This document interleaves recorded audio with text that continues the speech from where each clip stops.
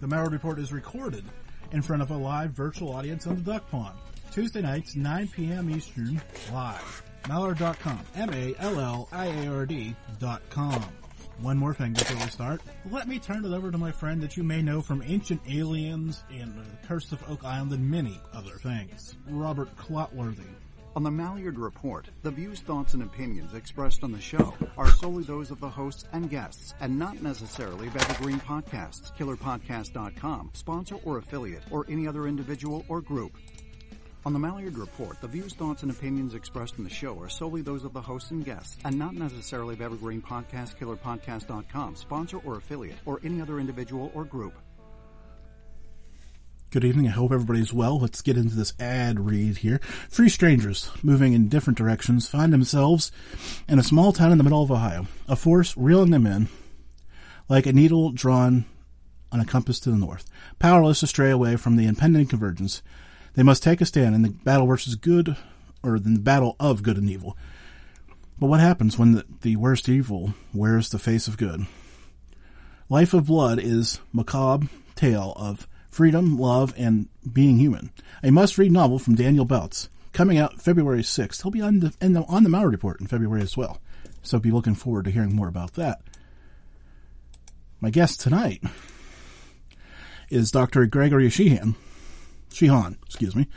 is the leading authority in near-death experiences and afterlife across cultures throughout history. Gregory is the author of numerous books, but including the most recent one, The Next World of Extraordinary Experiences of the Afterlife. I'm not even going to read. You've got so many degrees here. They're listed for me to read to you, but I feel like this. When I said he is the leading authority, he's got 4 or 5 degrees here. I'm just going to welcome you to the program. Gregory, how are you doing tonight? I am good, thanks, Jim. How are you? Thanks for having me on. Man, where did you come up for air getting all these degrees? Well, yeah, good question. No, I've been lucky. I've kind of found this really interesting area of research to pursue, and just kind of knuckled down and did it one after another. So we've been going back and forth about the frame of the interview and how this all goes, but I want to make sure we talk about the book first, and then we're going to obviously dive into all this content, the content and the subject matter. So tell me about the Next World, Extraordinary Experiences of the Afterlife. Let's get there first. Okay. My first 2 books were, heavy academic books, and they were written for an academic audience, published by Bloomsbury and then Oxford University Press. And even though I wrote them with regular readers in mind, and I think that anybody could read them, they're kind of marketed to academic audiences, which means for the previous book, $110 price tag. So a lot of people are interested in near-death experiences, and when people hear about that there's historical and cross-cultural examples of them, they want to read more and learn about it. So I got tired of people saying, yeah, but you can't buy my book because it's $110. So I thought I'd write like an accessible synthesis of it, looking at the idea from all different kinds of cultures and religions and different kinds of histories around the world, that was not only accessible to people as far as the academic language and everything goes, but price-wise as well. It's like a normally priced paperback. So yeah, just really kind of wanting to make my work accessible and get it out there a little to a wider audience. So take me back. What started you down this whole journey to start with? I've always been interested in unusual phenomena. I hesitate to use words like paranormal, but whatever we want to call them. Ever since I was a kid, really, I had a book called Phenomena, and it had rains of frogs and fishes, and things like somebody found a live frog inside of a lump of coal in England in 1742, and all this kind of stuff. And for one thing, the historical examples fascinated me most for whatever reason. And then for another thing, the supernatural stuff, the life after death related stuff, particularly did. And even within that, it was near-death experiences that when I first read about them, I thought, what? People are clinically dead for a while, and then they come back and remember having these kinds of experiences. It just kind of, it blew my youthful mind. But but then later on, you know, I didn't pursue it academically or professionally or anything. I just kind of lodged it away in the back of my mind. But when I was doing my first degree, which was actually in Egyptian archaeology, I was reading afterlife texts like the Book of the Dead and the coffin texts and pyramid texts, and just started kind of noticing that there were a lot of similarities between what the ancient Egyptians believed happened in the afterlife and happened when somebody died and went there in comparison to the near-death experience. So, for example, leaving the body, entering darkness, coming out into a realm of light, meeting a being of light who assists you in your evaluation of your previous life, even a strange kind of encounter with a person's own corpse, because there was a sort of symbolic version of this in ancient Egypt where the dead person is associated with the god Osiris, who's the god of the underworld, and part of the afterlife journey involves encountering the corpse of Osiris in the other realm, and that realization that that corpse is basically one and the same as your dead body on Earth is what enables the spirit to proceed into the next level of the afterlife. And obviously the being of light is the sun god, Re. So it's all kind of symbolically expressed themes of near-death experiences. At least that's how I kind of interpreted it at the time. So I've got to ask this question because I'm morbid, I guess. So sure. the spirit has to encounter the body. So we're leaving the bodies lay around so the spirit can find them? Yeah, so, when contemporary NDEs, the kind that most people are aware of, people often describe that they rise out of the body in the operating room after they've had a heart attack or in the street after they've been hit by a car or whatever, and they look down and they see their dead body lying there, and they think, well, they think two things. One of them is, oh my God, I'm outside of my body. I must be still alive, but I've survived my consciousness has survived the death of my physical body. So there's that realization, which then, allows them to accept the reality of what's happening to them. But then there's the other feeling of like, what is that horrid alien thing there? I do not want to get back into it. And that kind of inspires them to proceed into whatever afterlife experience they're going to have. And so that was kind of symbolically expressed in the ancient Egyptian texts, I think. It's fascinating to think about that they had a mechanism to even describe that, because we're having a hard time talking about it now. Yeah. Yeah, I mean, I should say that, on some level, this is my interpretation in light of near-death experience, because the ancient Egyptians didn't have texts where they said, this guy Imhotep or whatever died last week and he came back to life and this is what he told us. They just didn't use writing for like these kinds of personal narratives or journalism or whatever. So it's kind of speculative. And partly because of that, I wanted to do a comparison of afterlife beliefs in different ancient civilizations. So I compared ancient Egyptian to ancient India, Mesopotamia, China, and Aztec and Mayan Mesoamerican cultures. So most of them actually had some kind of references to near-death experiences, showing that they at least knew about them. A few of them, especially China, there's one from Mesopotamia, one from Mesoamerica. They actually had these kind of supposedly documentary accounts of NDEs, which kind of suggested to me that their afterlife beliefs were at least to some extent influenced by them, if not totally inspired by them. So, around the world, because like you said, you mentioned studying this, is it more acceptable, I guess, for the lack of a better word on my part, to have these experiences or talk about these experiences? I'm sure there are places that are very guarded and don't talk about that. For sure, yeah.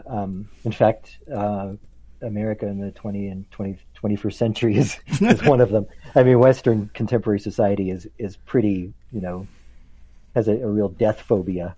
People are weirded out by the subject still.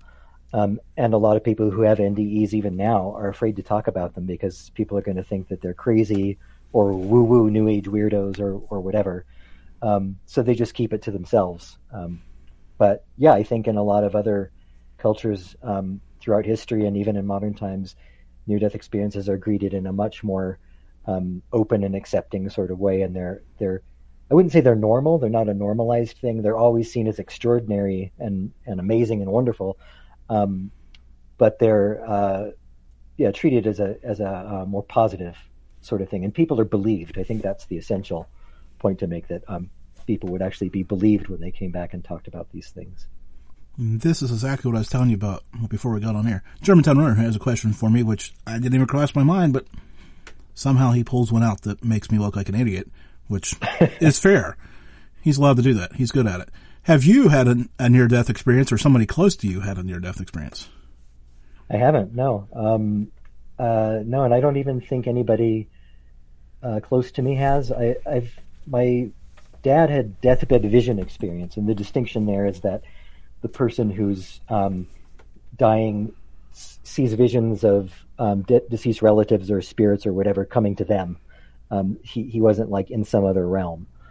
So that was an interesting and unusual experience, because he had what they call terminal lucidity, where he was essentially in a coma for something like 12 days, and he hadn't, obviously been communicative.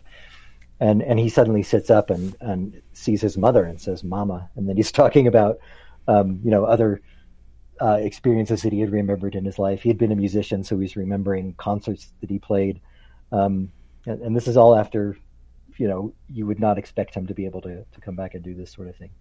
But that was after I'd already started exploring this kind of stuff. So as far as a personal dimension goes, I guess there's not a major element of that, other than maybe a slightly odd preoccupation with. Well, trust me, I get it. I get it. Yeah. The questions that most people don't like to ask are the ones I love to ask. So I get the interesting part of it. Yeah, and a lot of people just think, how can you study death all the time, and isn't this morbid and depressing? And to me, it's not at all, because it's not studying. I don't know, the morphology of corpse decay. I was going to say there are a lot more depth things that I could think of that would be less sunshine and rainbows, I guess. Yeah. So, and because of the fact that it's cross-cultural, it's always, kind of re-inspiring my interest in it, because there's always a new culture to learn about, what they think about death and the afterlife and NDEs, and because of the fact that NDEs have been, it's almost like this hidden undercurrent throughout history. Because of that, to try to find them and tease them out from these either ancient texts or anthropological texts is quite a challenge. They weren't even named until 1975 with Raymond Moody. He came up with the term near-death experience, and before that, most cultures didn't have any word for them. So it's just kind of searching out accounts of people who died and came back to life, and searching for keywords in that way. Which has to be frustrating, because I'm sure everybody has their own verbiage for that. Exactly. Yeah. So, and one account might say return to the body, and the other one might say left the body, or whatever. So even searching for keywords can be pretty. Oh, you still there? Because we got a loud. Yeah. Okay, we had a pop there. I wasn't sure, because sometimes you start hearing noises, and only bad things happen. So, talk to me about this research process, not problem. Well, I guess it is a problem, but we kind of cleared it up. How do you get your hands on the materials to even start thinking about doing all this stuff? I know the internet's great, but I'm sure it's only a small percentage.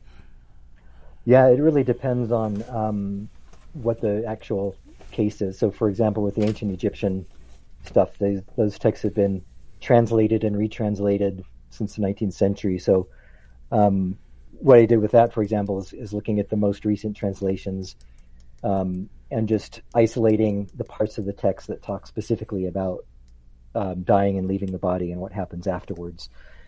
And I sort of did that with all the other ancient stuff. A lot of that was, in some sense, I wouldn't say easier, but fairly straightforward, because just finding their beliefs in an afterlife and then is the main difficulty. And then once you found that, just kind of teasing it out. But for the ancient Indian texts, it was difficult because there are references to near-death experiences in medical texts, for example. In ancient China, there's references in like historical documentary texts that had political purposes. Like they would say that this particular general died and went to the other world, and he met the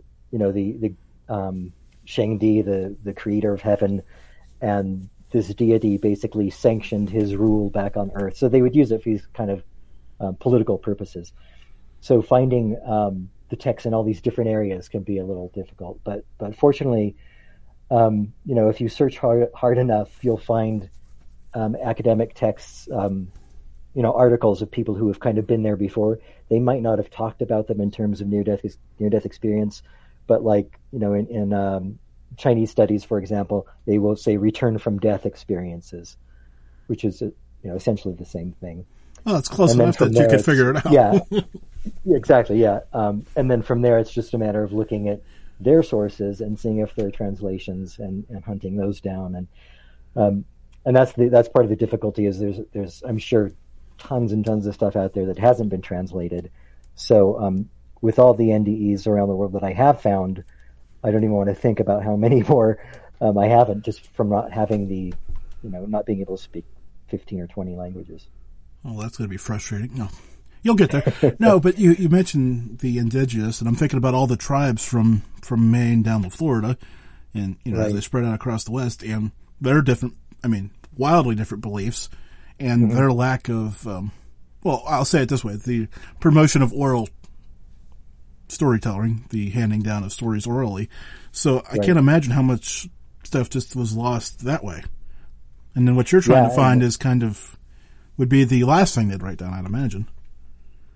Yeah, well, that's where the fortunate but also unfortunate thing of missionaries comes in, because missionaries did, as probably everybody knows, they didn't do a lot of good for the Native American population, for example, and neither did the early explorers who came in.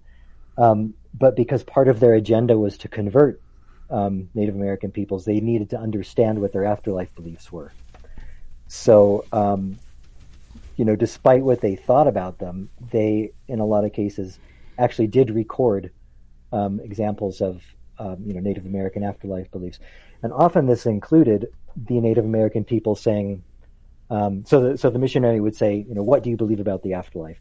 And they would give a whole description of it, and then the missionary would say, and how did you come across this ridiculous information? Because they were always, very hostile and critical to them. And the Native Americans would say, this particular person 3 years ago died on this date and came back to life and told us, and that's exactly how we know. So what's interesting about that is that even though the missionaries were trying to use their information against them, it often had the opposite effect. And the Native Americans would say, we actually don't believe your description of hell because our people have been there and we have firsthand experience of it. So what you're telling us is some guy who lived how many tens of thousands miles away in a culture that we know nothing about. And you're trying to tell us that has more bearing on reality than our beliefs.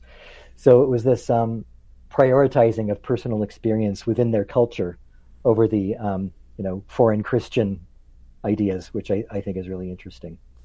I'm just sitting here fascinated by the thoughts of trying to do that. Convert. Mm-hmm. I mean, just anybody who has who's lived in a bubble, for the lack of a better explanation for the time period we have here.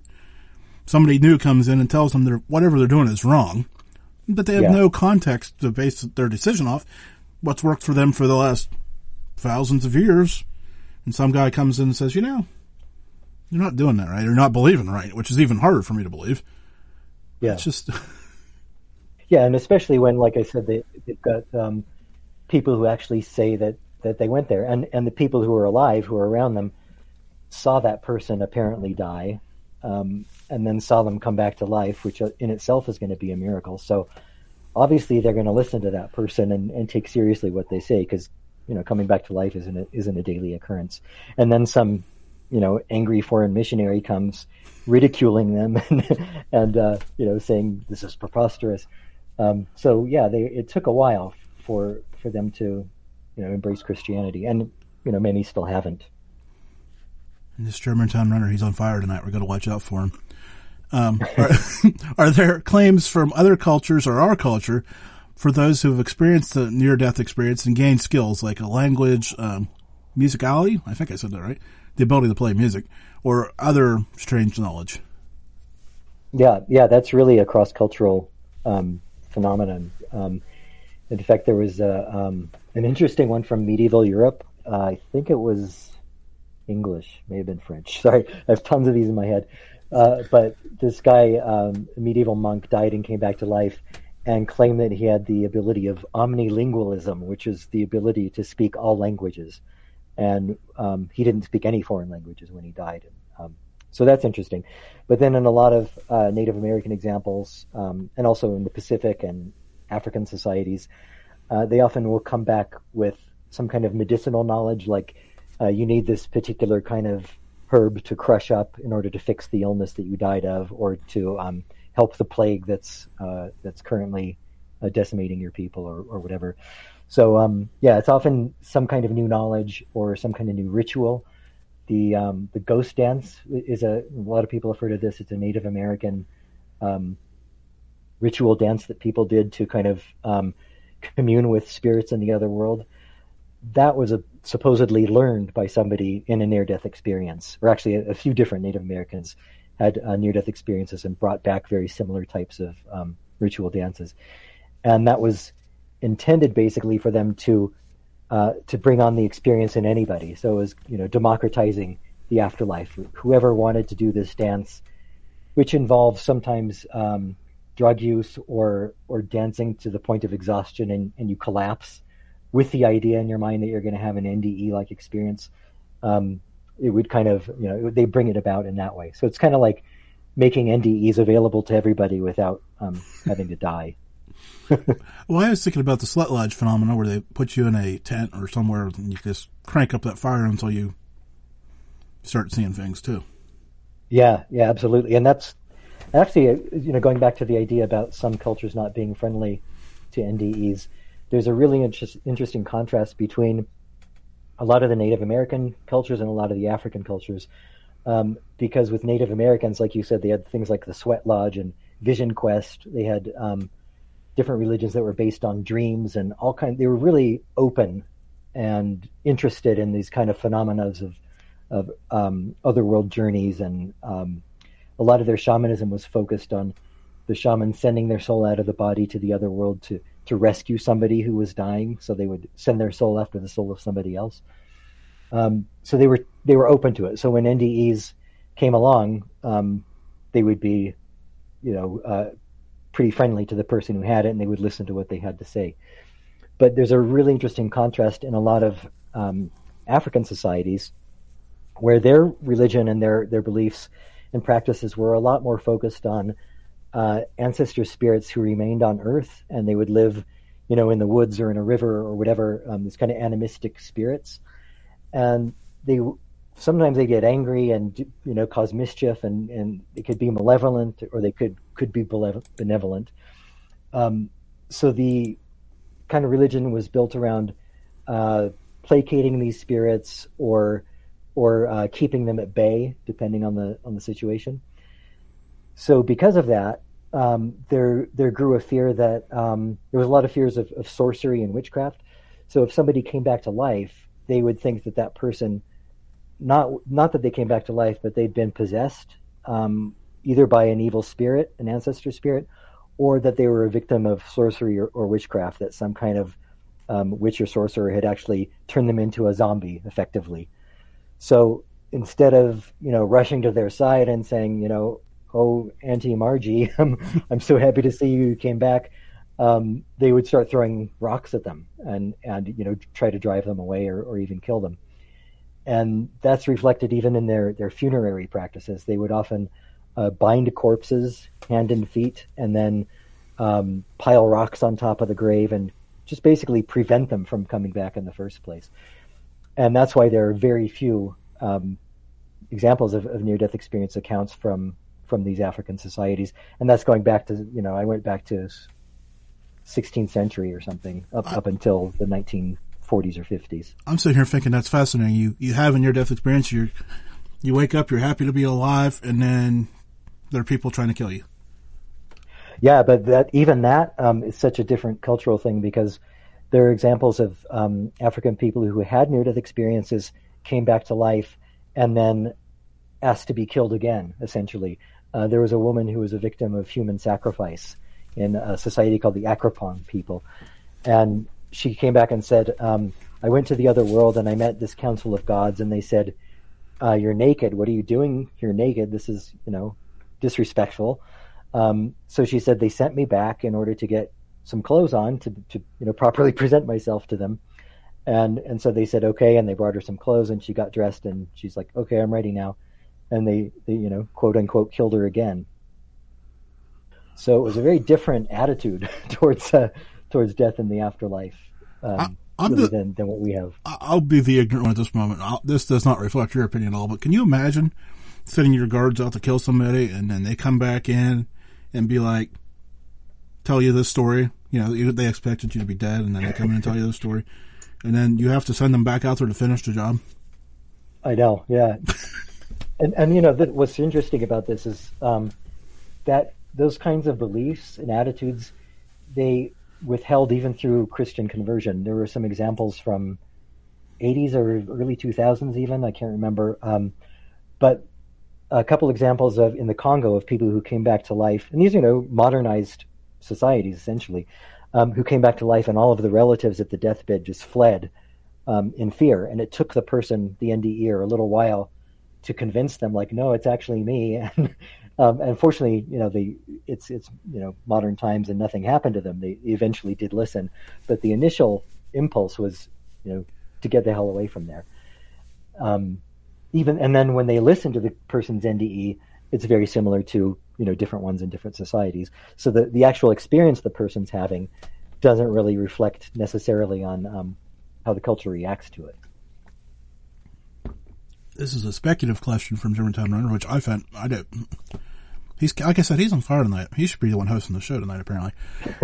Since NDAs are always unexplained, can future technology be planned for cryogenics for a form of near-death experience? I can't imagine giving yourself a near-death experience on purpose, but I guess, technology is probably going to get there. Yeah, I actually wouldn't be surprised if people do it already. And people do say that ketamine and DMT drug experiences, and ayahuasca too, that they are very similar to near-death experiences. Some of the examples of NDEs I found in some of the indigenous cultures might have actually been the shamanic types of experiences. They might actually have been real NDEs, because they would say things like, they would take so many drugs of whatever type of drug it was that they would pass out dead, and everybody around them would think that they were dead, and they'd come back to life. And sometimes they would even say that the shaman burned himself to death or clubbed himself to death. So, our definition of death might be different, for one thing. But another thing is, I even though there's no way of being able to determine how dead people in the past might have been in these experiences, I think if somebody's clubbing themselves senseless to the point that everybody around them thinks is dead, we could probably kind of consider that an NDE. I was going to say, it's a sliding scale, right? Because the ability to medically bring them back is far different too.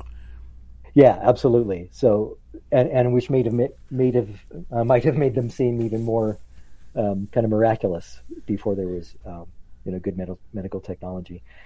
But yeah, there's also attempts at making virtual reality NDEs. A couple of people have done you put on the VR glasses and you have this 3D NDE. But as far as a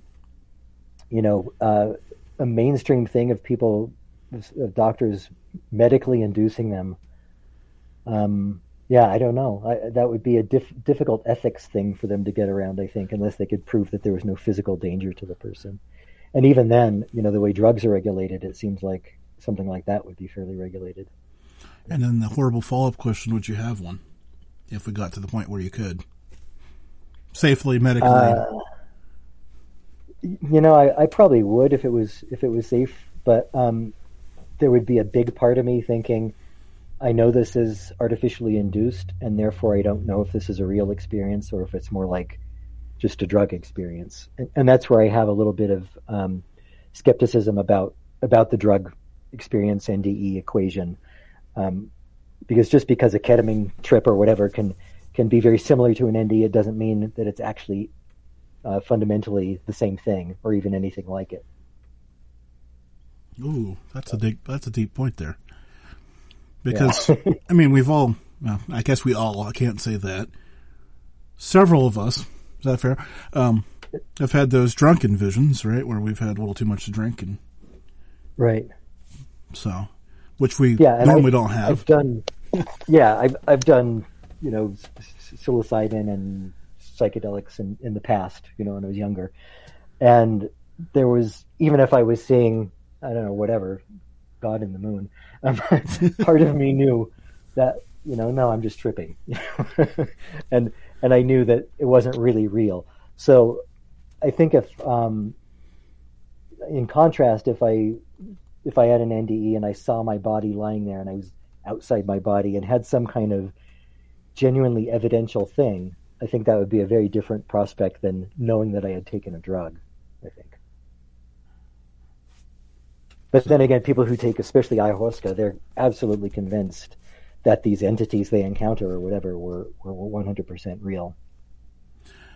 Shifting Gears brought to you by evergreenpodcast.com. Shifting Gears brought to you by evergreenpodcast.com. So you've been researching this for a long time and you've covered the world in these different beliefs. How has it changed you personally? I'm not totally sure that it has all that much. I think it's made me realize what I already knew, which is that there's a lot of things I don't know. And that I don't think that, for one thing, I don't think anybody, even people who have NDEs and come back and tell you what it's like to die, I don't think anybody knows exactly what it's like for you to die or for me to die. I think everybody's going to have a somewhat different experience, partly depending on your culture and your individuality or whatever. It hasn't really convinced me that there's an afterlife, but it definitely hasn't convinced me that there's not. So I guess I just I got to a point where I'm okay with that ambivalence and just kind of thinking I'll find out when the time comes what is actually going to happen. Well, you're going to have to communicate. We'll have to figure this out. Yeah, which is a whole other area of afterlife study. Yeah, I was going to say that's a whole fun can of worms too. But is there a commonality between all these different visions of what people are seeing in the afterlife? Because we all have the rainbows and unicorns vision of the good side of the afterlife and the fiery pits of hell. I'll say it, yeah. Right? But is that common, or is that just the Christian coming out in me? As far as it's really interesting actually, because as far as near-death experiences go, there are negative, distressing NDEs that people have, but they're pretty rare. They're I can't remember the percentage, but it's tiny, less than 1%. And when people do have them, they seem to often be one of two things. One is that they're very confusional, and that they're very unlike regular NDEs. So they just say, it was just blackness, and I felt like there was figures dragging me down, and they don't wake up with this kind of clarity, and it doesn't stay with them for the rest of their lives and change their lives and all these other things that regular NDEs do. I'm just going to interrupt you there for a minute, because I would have thought that number would have been much higher, 50-50 even. I had this vision of burning in the pit and say, I better get my shit together and turn my life around. Yeah, it's not that. I mean, there are evangelical Christian NDE studies that say that they're higher. Maybe it's 2%. I don't know. Well, you're still not. yeah, but it's still not very high.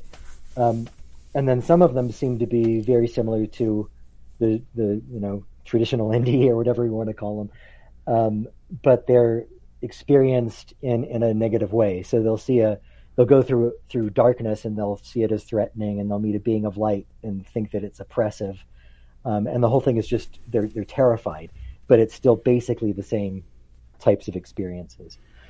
But as far as actual beliefs around the world goes, most so.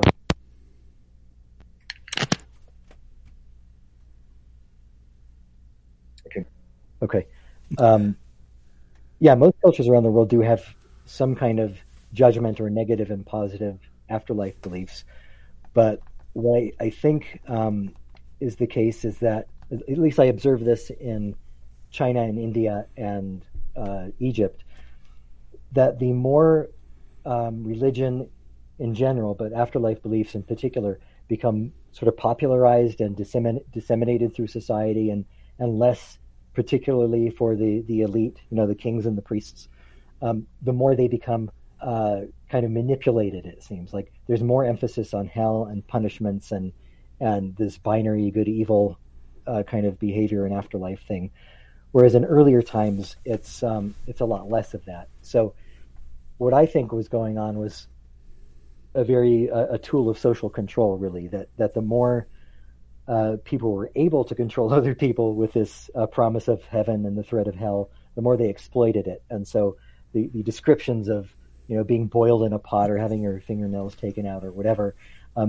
become almost lovingly described in some of these later Chinese and Indian and Egyptian texts, when they just didn't really exist earlier on.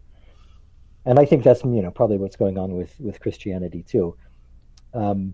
Interesting thing about Christianity is it's a religion that's based on the death and return of one particular person, but there aren't really that many NDEs coming out of Christianity. There's none in the Old Testament or in the New Testament, which I find surprising. And I think that's also a political kind of official Orthodox theology thing, that the staple of Christianity is the way to heaven and the way to God is through Christ and only through Christ.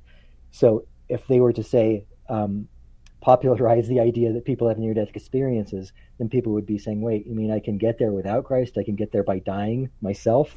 Everybody can be Christ and die and return? So I think that's also some kind of a manipulation of what may or may not have happened. Circling back to our previous question about doing it on purpose, I mean, I guess that would become a major problem. Yeah, if you sure. could. Oh boy. So you what about East versus West? Because we, the Buddhism and that versus, we kind of hashed on Christianity. But what about Buddhism and that? How does that work with all this?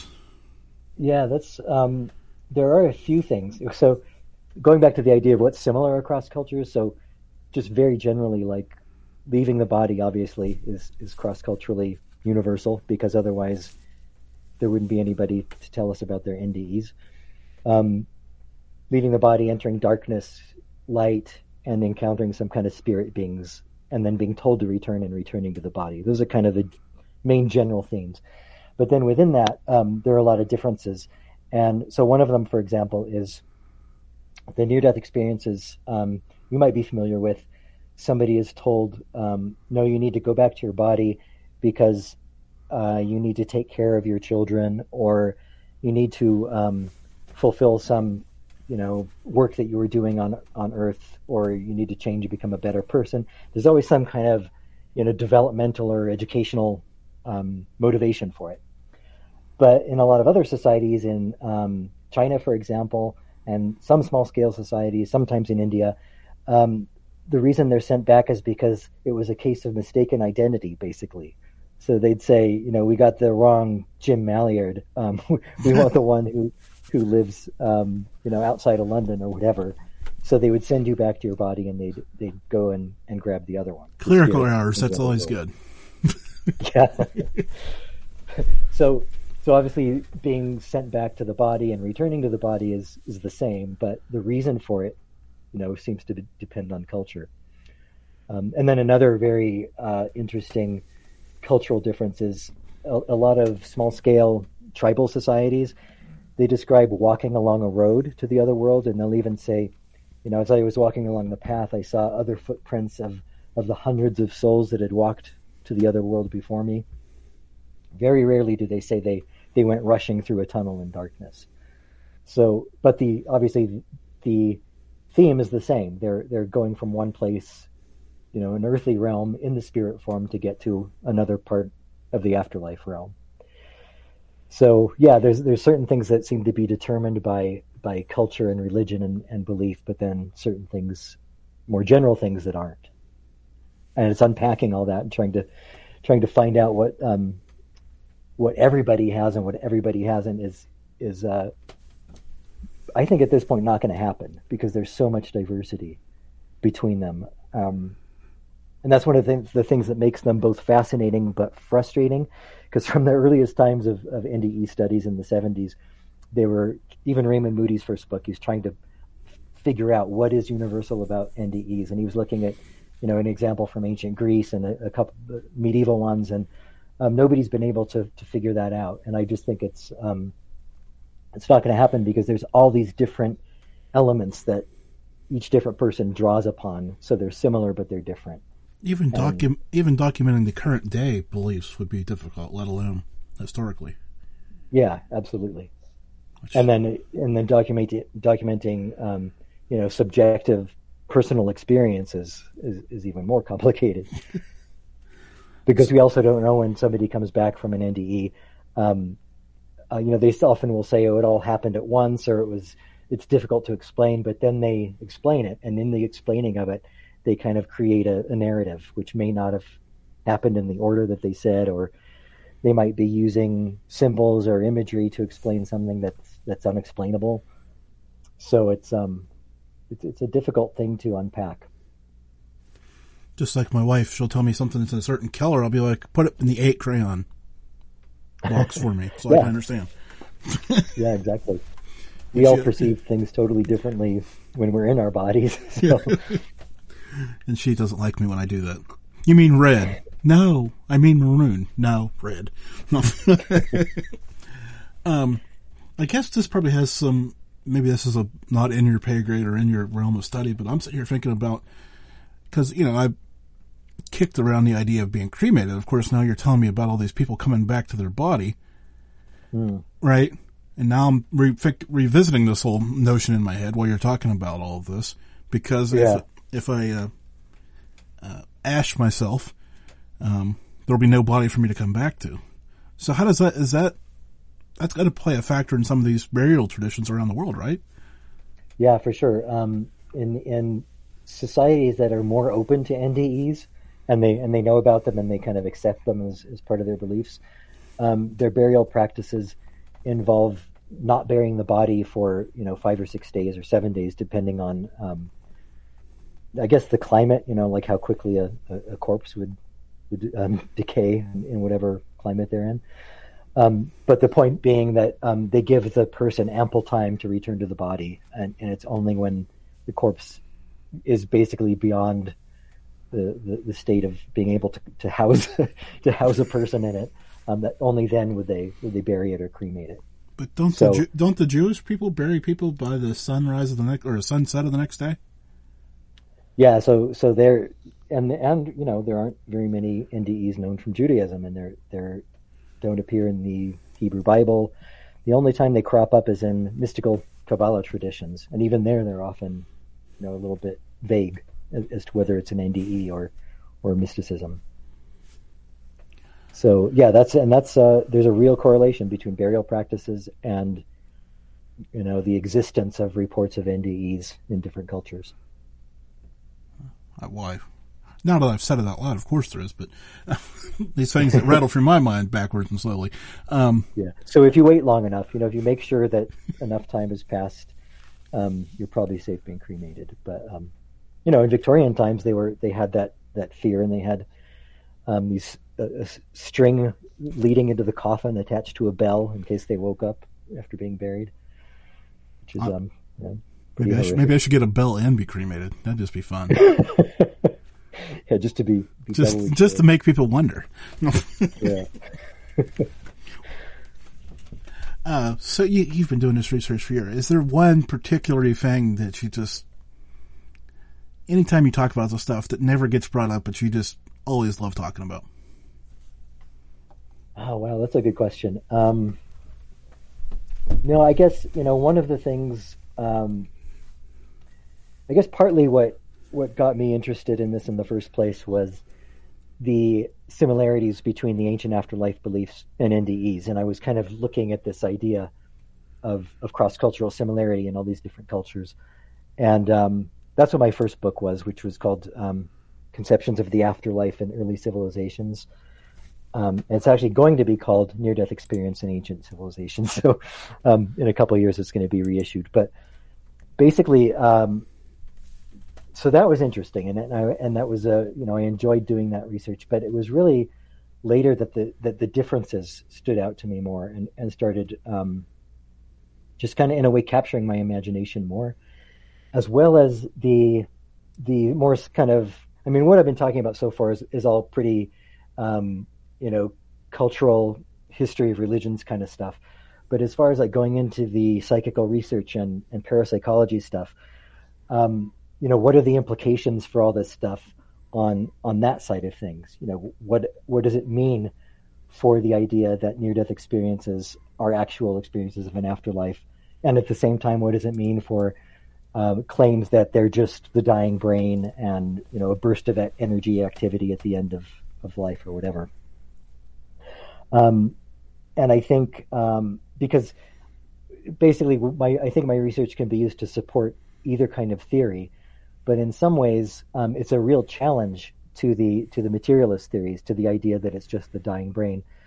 For example, there was a recent study, a couple of recent studies. There was that they detected that rats, when they're dying, have this burst of brain activity at the last few moments of death. And then they observed that in a human. They were able to, in just last year, they monitored a person who was dying and confirmed that there's this huge burst of brain activity right when somebody dies. And so they said, so that's probably explains the life review element of an NDE. And there are all these, overblown reports in the media that NDEs have been explained by physical science. But the issue there is that they're only looking at the popular conception, the Western popular conception of Western NDEs. They're not taking into account the fact that life reviews are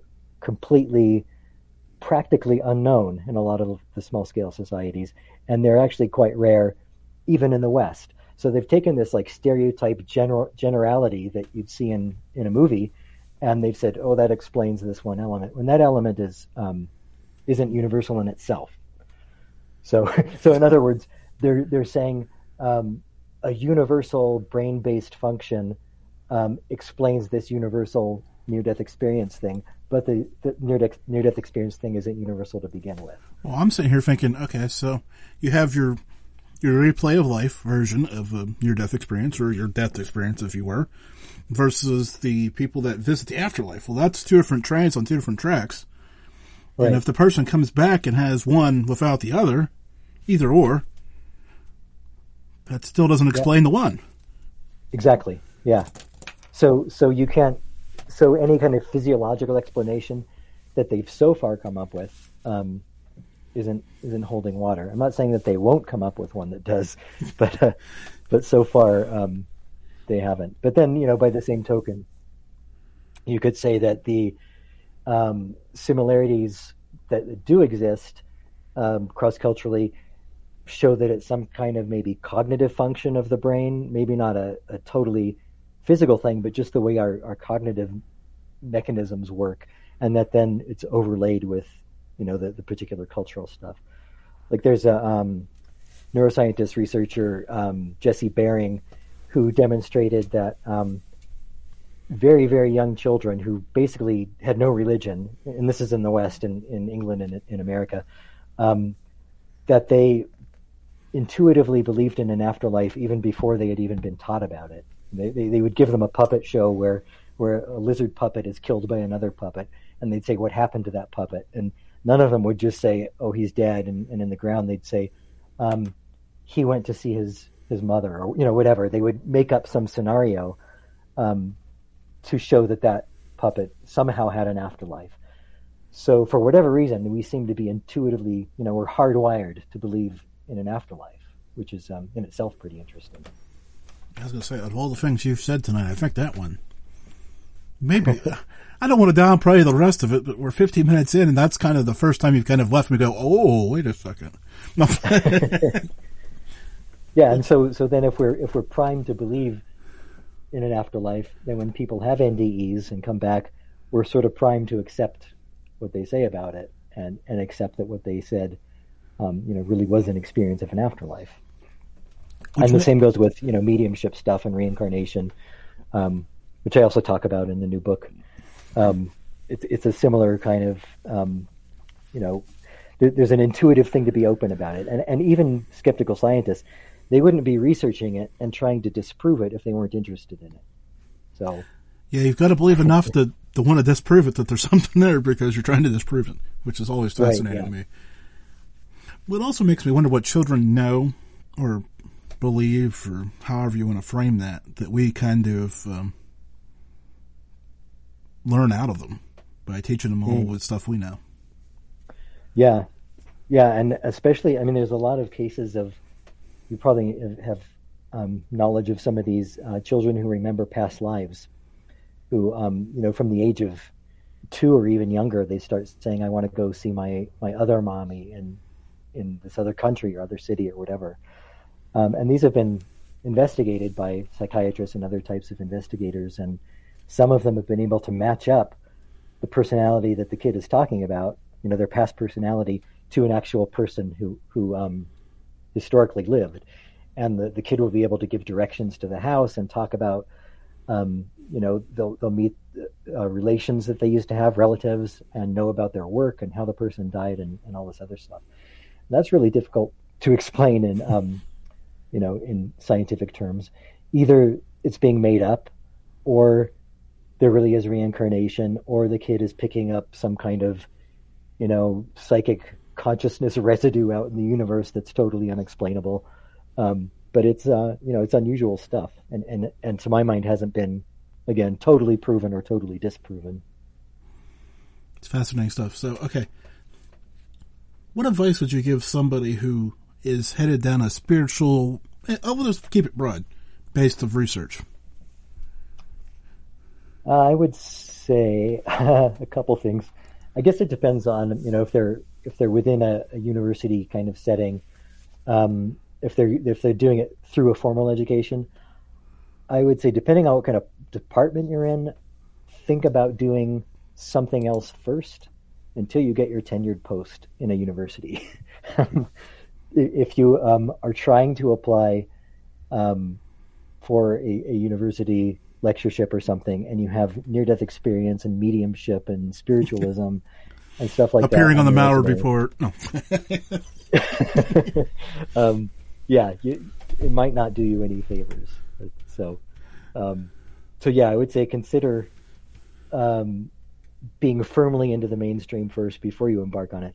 But if you don't care about those things, then I would say, nevertheless, do it through mainstream education, through a university, so you can get that critical thinking that I think is difficult to develop outside of the university context, and also just the basic research methods of finding your sources and analyzing them, and all these kinds of things that higher education does well. They don't do everything well, but training and basic research and critical thinking, I think, are important things. Wait just a minute here. YouTube and Wikipedia are not critical thinking and not good sources for research? Especially not Wikipedia, no.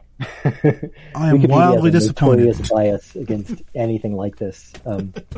There was a reference to me in their article about afterlife beliefs around the world or something, and some Wikipedia editor went in there and changed historian of religions, Gregory Shushan, they changed it to parapsychologist, because apparently they thought that would be more demeaning, and my what I'm saying would be less taken less seriously than if I have a real PhD from a real university. So. Well, Which you do. Like I said, I refuse to read that whole list because we would still be probably reading it. Okay, maybe it's not quite that wrong, but it's impressive, which is why I'm thrilled to have you here. Okay, so we've got 4 minutes left, so we first, where can people find you? And then we'll lighten it up because I've got a few little fun questions for you. Sure. I'm all over the social medias. Gregory Shushan. I have a website, gregoryshushan.com. I should also mention, actually, people might be interested. There's a publisher in the UK called White Crow Books, and they publish all kinds of things on life after death and these kinds of areas. And I've started my own imprint with them called Afterworlds Press, and in that I'm publishing books by various other authors and kind of resurrecting a lot of books that haven't been seen since they went out of print in the 50s or whatever. There's one example. There's a book about Native American afterlife beliefs written by a Swedish scholar, which is great, and it was only published in this small press edition in 1957, and now people can just buy it online on Amazon. And there's also a great one that we just published. You probably know the Parapsychology Foundation and the medium Eileen Garrett, really famous medium, and she kept getting these channelings and communications from this entity throughout her life, who told her that his name was Lucifer. And she wrote down all of these communications from him, and also wrote a kind of psychological self-portrait of what and how was going on with her communications with this, because she was really skeptical of it. So this is like a long-lost manuscript that the president of the Parapsychology Foundation, Lizette Coley, she unearthed this in the family archives, and so we've just published that. It's called Call Me Lucifer. So if anyone's interested in that stuff, it's on afterworldspress.com.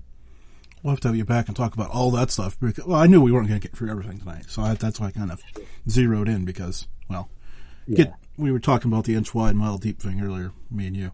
I'd rather go the mile deep instead of the inch. Anyways. And I'll also just say I'm an independent scholar, which means I'm doing this for more love than money.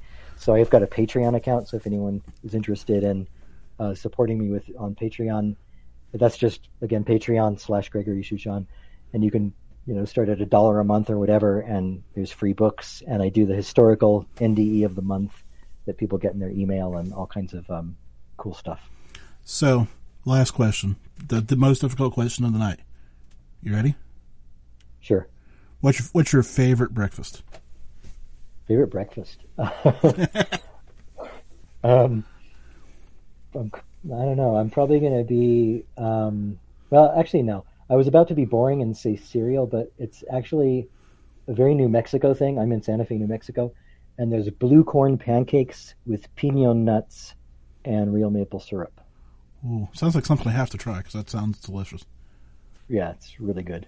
Well, hey, I thank you for blowing my mind several times tonight. Like I said, I'll bring you back. We'll talk about the publishing and all those. There's so much there as well. Great. Thanks, Jim. Yeah. And have a good evening. I guess it's evening now over there, so I'm right. Yeah. Talk to you soon. All right. Well, thanks for having me on. And there we go. And, wow. Yeah, it does sound good, doesn't it, Jim down there? I'm excited because that's something. I mean, normally if he would have went cereal, I would have had to been asking follow-ups to that, and I don't like doing that. But, man, sounds good. Yeah, Kat, very interesting tonight. So I'm glad we went there. And I definitely have to get him back on and talk about all that other stuff. Oh man, that's what I get when I get good people. It's just remarkable. So be looking for him to come back around because, man, we barely scratched the surface of what he's been into throughout his life.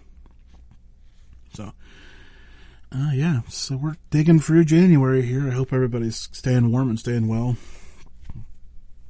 Sending some love to our good friend WR250 as well. He's got a lot going on in his personal life. We're not going to divulge any details in any of that, but just throw one up for him tonight or whenever you're listening to this because he needs it. And, we'll take care of business. See you next week. It's the Mallard Report. Yeah, the Mallard Report. Hey, I want to thank you for joining us. It's been a good show tonight. I hope you enjoyed it. Take a few moments, subscribe, share, all the fun stuff. You know how to do it. I don't have to tell you. Just be ready for next week. It'll be sooner than you think.